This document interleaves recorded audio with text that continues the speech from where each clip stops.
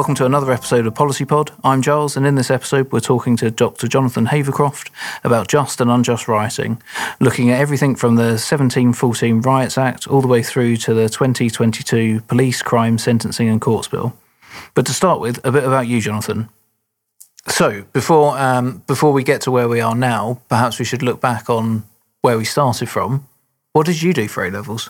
So I'm not from the UK, so I actually didn't do A-levels. I'm from Canada, and the system's pretty different there. So their secondary education finishes at age 16, a bit like the UK. And then there's, in where I was, Quebec, there's a 2-year college system called CEGEP. And there I did social sciences. And I would take maybe 6-7 classes a semester and just kind of covering all social sciences. And then I went to university and started off in politics and economics. And while I liked economics, I think I just kind of maxed out with my maths ability pretty quickly and walked into a philosophy class and kind of ended up doing politics and philosophy for my undergraduate. Okay. So undergraduate degree completed. What next for you? So I really liked basically what's called political theory, which is actually in politics, but kind of pretty close to philosophy. And there was a teacher there who kind of really mentored me. He actually took me under his wing, and we did like a directed readings class. So I would just meet with him, and he'd give me a reading list, and I'd go write essays. And then he said, you really should think about going to graduate school. So I went and did a master's degree at University of Victoria. And then after finishing that, I went to the US to University of Minnesota to do a PhD there in political science. So when did you find yourself in Southampton? That's pretty late in my life, relatively recently. So I guess actually it's been a while now. So this is my 8th year here. So I came here, I was hired as an associate professor here in the 2013-2014 academic year. So and this was an appealing job, and my partner and I both really wanted to spend some time in Europe, and so this seemed like a good way to do that. So we've been pretty happy since we've moved here. So you PhD at Minnesota? Yeah, so I did a PhD at Minnesota, and my training's actually in international relations and political theory. So those are the two different areas in political science. And so for most of my career, I was actually more interested in kind of questions around state-to-state relations, questions of war, just different kinds of issues around that. And it sounds a bit weird that how do you go from, say, warfare to riots? But I think, honestly, had I not spent so long studying kind of warfare and just war theory and teaching that area, that I would have kind of come on this topic. And that kind of let me come at this topic from a totally kind of different angle, I think. Yeah, that novel approach of the point of entry to be able to understand this is really interesting, isn't it? So post Minnesota, but pre Southampton, what other institutions were you at? So I kind of bounced around for a bit. I did a 1-year teaching fellowship at University of Victoria right after I finished my PhD, and then I got a postdoctoral fellowship at University of British Columbia for a year, and then I landed what in the U.S. is called a tenure track job, but here it'd be like a permanent job at the University of Oklahoma. And I was there for 6 years, and that's when the job opened up at Southampton. Good stuff. So the project that we've been working on together for a little while now, just and unjust riots. Perhaps you could give us a bit of an overview about how this project came to start to kick off with. Yeah, so it actually came out of my teaching. So in one of the undergraduate modules I teach here, I do a section on what's called just war theory, which is a long tradition in Western political thought about what might justify the use of force between states, armed kind of use of force, armed conflict. And so I was preparing my lecture notes for that module, and this would have been in 2015, and there'd been a riot in Baltimore contesting the police killing of a black man in the U.S. named Freddie Gray. And so I was reading the news reports about that, reading my lecture notes, and I was kind of it just hit me like a lightning bolt. Like, there actually isn't an equivalent political philosophy around rioting.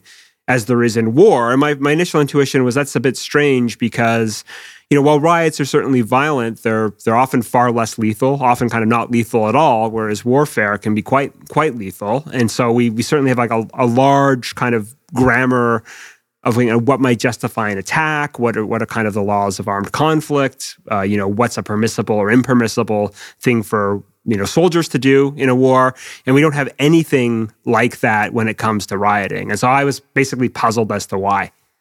So you've got an interesting question, but then the devil is always in the funding. Who's the funder for this project? How did that come about?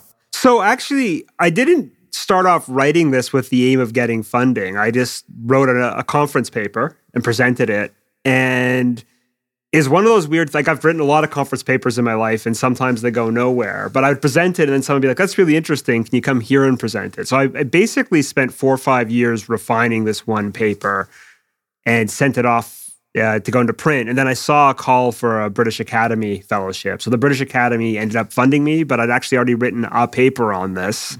And then in writing that paper, I kind of saw that actually the topic's a lot broader than a paper. So the fellowships kind of enabled me to expand the research and kind of write a lot more broadly too. So the British Academy funded me for what's called a mid-career fellowship. Mm-hmm. And there was something rather useful with the timing that you've been beavering away at this work and refining it, and then suddenly into the Queen's Speech, we have the introduction of the Police Crime Sentencing and Courts Bill. You had some engagement with that bill. Perhaps you could talk through for the listeners how you supported that. One part of this research project really looks at the history of what's called public order legislation. And so you can go all the way back to the 1700s. You can actually even go earlier back than that, but there have been various riot acts in UK history. And this kind of current bill is kind of a similar variation of that. And so one thing I've noted in my research is there's basically a pattern where you have a period of kind of social upheaval with a lot of protests. And sometimes the government or state might respond with kind of acknowledging the demands, but quite often not. And then one of the other common things is introduction of more restrictive laws around protest. So when I saw this bill being kind of introduced, my read is that it's largely in response to a recent wave of protests, both around the movement for Black Lives, but also kind of climate justice groups such as Extinction Rebellion. And a lot of the things in the bill are actually targeting specific tactics those activists do. So when I saw the call from the Human Rights Committee in Parliament, I kind of asking for submission of evidence, I felt like I had enough kind of historical background to make an intervention there. And a large part of my comments were actually a lot of this stuff's been tried before. And often, after governments pass these bills, they actually aren't all that effective. So I can talk about that a bit more. Yeah, let's talk about the key findings from the work that you've completed so far. Yeah, so I think the first things that there's basically this pattern in British law and British protests, and it goes way back, but I kind of take as the starting point the Riot Act of 1714 and 1715. So if you've ever heard the expression "reading the Riot Act," it literally comes from that bill. And that was introduced after a series of kind of protests across England contesting the ascension of the House of Hanover to the crown. I mean, we don't need to get into the history of that, but basically there were a lot of riots then. And so Parliament introduced an act to stop rioting. And that didn't, surprise, didn't really stop rioting, but it gave a lot more power to, at the time, what were called the magistrates and local militias to punish rioters. And you can kind of tell a story from that moment all the way through the Public Order Act of 1986 that kind of looks at kind of different tactics for kind of restricting protests, but one of my big points is that ultimately they prove futile. And that's partly because protesters actually develop their protest tactics deliberately in response to the existing legislation, right? So, one of the favorite ones from history is actually even pre-1715, but there's basically kind of within the common law tradition around riot acts, there's a rule that a crowd constitutes 3 or more people. So there's kind of cases in the 1500s where one thing protesters would do is they'd go out and they'd be protesting acts of enclosure. And one of the things they'd do is kind of go around in pairs because they want to be in groups of 3 because that would violate the law. But if they went and protested as twos and kind of go out in groups of twos, they could evade detection. Another famous one is the Riot Act actually required people to read out the Riot Act. So you have to read it out, and it also had to be heard by the protesters. And so protesters would then just make a lot of noise around the time of the Riot Act being read out, or they come and there's one case famously where they kind of snatched it from the magistrate trying to read it out. And by preventing the act from being read, they couldn't be charged with protests, right? So there's all kinds of things like this. So one of my points was actually this Riot Act kind of got very specific in terms of, this kind of current bill gets very specific in terms of the kinds of things it's trying to protest. So you can almost, there's one things about like affixing yourself. So people have done things like they find a very strong adhesive, attach themselves to a moving vehicle, or kind of attach themselves to the road. And so protesters may very well develop different tactics. They'll just read that and say, okay, we won't do that. We'll come up with something else. Protesters are quite creative in that way. But the flip side is also there's a long history of protesters looking at the riot acts and other kind of public order acts and actually deliberately breaking the law. Like one common tactic of protest and civil disobedience is to basically overwhelm the judicial system. So basically, one possible thing could be, rather than one person affixing themselves to a barrier, you could have 1,000 do that, and then it becomes completely impossible for the police to restore kind of civil order. So part of it was pointing out the futility of it. Part that actually quite concerned me was there's a large kind of, I want to say subjectivity in the bill. So a large part of it focuses on noise and how loud a protest is. And one of the kind of peculiar things about protests is the larger the protest is, necessarily the louder it's going to be. And so the bill actually introduces this very kind of odd thing that the more popular opposition there is to something, the more likely it's going to attract a large crowd, and actually the more likely it's to become criminal, right? So if you have 10 people protesting something, it's going to be very difficult for them to be loud. But the bill actually it doesn't really spell out exactly what the criteria would be, at least in this kind of current form. And so you can imagine a case where if you have 10,000 or 20,000 or 30,000, something like the Stop the War protests in the early 2000s, that would be seen as kind of far more criminal under this act than, say, 10 people kind of standing silently, even though the 20, 30,000 people protesting, or even 100,000 people protesting would actually have a lot more public support behind it. So it has this weird effect of actually undercutting popular protests. Mm-hmm. So we in PPS supported the submission that you made to the committee in the form of a written submission addressing noise, as well as some of the challenges for police officers to enact these new powers should they be granted. How, in terms of that process of scrutiny of the bill, how did that manifest itself? How was your input included? So, I mean, I was kind of pleasantly surprised because I sent it off, and when the final report was released, I got an email from Parliament, and it basically said the report's here, took me to the link, and I kind of started reading through it, and actually there were some direct quotes from my submission of evidence, and I was kind of cited a couple of times, and it seemed like they took, that committee at least took my advice on and their recommendations for amendments to the bill. I think none of those amendments were taken up subsequently, so it doesn't, in terms of like the ultimate impact of changing the bill, that didn't happen, but it at least felt nice to have my kind of opinions read by parliamentarians, right? And of use to parliamentarians, with the majority of 79, government of the day will get the things that they want. But, of course. But being able to go through the process of the scrutiny is useful nonetheless. So I'm interested. What it sounds that this work has been incredibly timely. With the additional funding from British Academy, what do you plan to do next? Well, so the fellowship itself calls for me to write 3 papers, and I've drafted 2, and I'm in the process of drafting the 3rd one. And so those would kind of be peer-reviewed academic outputs. And then once those are complete, my next goal is to go secure a book contract to write a kind of full book on this topic. So those are kind of the academic outputs. But the more if someone asked me kind of what a riot is, right? And the more I do the research, it's a bit shifting what a riot is, but I've kind of come to the conclusion that a riot's basically a protest the state doesn't like. Because essentially at its core, what anti-riot legislation does is criminalize some varieties of protest. And so really, as I've kind of worked through this, what I've really seen at the core of this is there's a basic fundamental human right to what we call public assembly, right? And that a lot of democratic action requires people to come together, either in crowds to protest or to meet in small groups.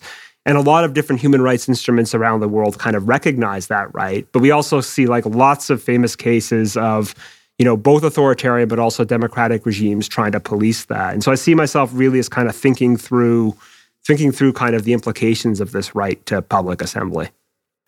So we've got an idea about some additional academic outputs, and as we record today, the bill has not yet received royal assent, but is certainly on its way for that as the next stage of the parliamentary process. So the bill will become an act. But you've spoken eloquently about the process of this cat and mouse refinement between protesters and legislators, and the challenges to the criminal justice system of being able to apply the legislation which has been passed. What do you see as future iterations? Where do you see taking the key findings that you have completed to move forward? So in terms of the policy implications, so I think this is more just kind of a general point, right? And that I think flows from my research is no bill is ever a final point in the political process, right? So if I can trace a legislative history in the UK back to the 1300s, and you certainly can, around rioting and protest, this is just one moment or episode in that. And I think one of the advantages of kind of looking at this kind of long sweep of history is that we see, okay, I kind of anticipate a couple of things happening. So first of all, it probably will give the police a lot more powers to police protests. And police may very well, if there will be another kind of upheaval of some sort. So the next kind of major upheaval, the police may kind of try to use those powers, but we still kind of live in a state that's kind of governed by the rule of law. So I would definitely anticipate judicial challenges in those cases. And so that may mean that some of the parts of the act are found to not kind of match with human rights law. And so they may be kind of set aside, and the Parliament may be asked to kind of revise that parts of the legislation. It also could be the case that, protesters will just develop different tactics, or they may try to overrun the system by kind of challenging the tactics en masse, as I said kind of a bit earlier. So if it's not one person affixing themselves, but if it's 1,000, that creates a very different problem for policing. So I personally see these things as kind of ongoing struggles. I teach an undergraduate class on protests, and a lot of that's quite historical. And, a lot of the kind of paradigmatic moments, so for instance, Rosa Parks kind of sitting on the bus and kind of refusing to get up when she's asked to move to challenge the segregation laws in the U.S. South, it was really that the activists in that moment saw that as the most appropriate way to respond to that injustice. And so I think I honestly do kind of a faith that if people are kind of fighting some kind of injustice, no law is going to stop them, right? That they can certainly kind of challenge that too. I mean, I do hope legislatively that perhaps if not this government, but the next government kind of looks and realizes that there's actually very good value in protecting rights of public assembly and rights of protest, that protest is essential to democracy, and that actually most of the significant advances in terms of human freedom have come not through kind of voting a different government in, well, certainly that's a key part of democracy, but actually through often kind of small minorities having views that at the time seemed quite outlandish to the majority, but they believed it kind of quite deeply. They were able to challenge it through protests, that they through kind of acts of disobedience, were the ones who actually moved the system. And so I think at least acknowledging that, and hopefully the later government kind of sees the value in that and the value in protecting protest too. Thank you. It's a great, a rollicking ride through from the 1500s to the 2020s, and a fascinating area of work. Yeah, thank you very much.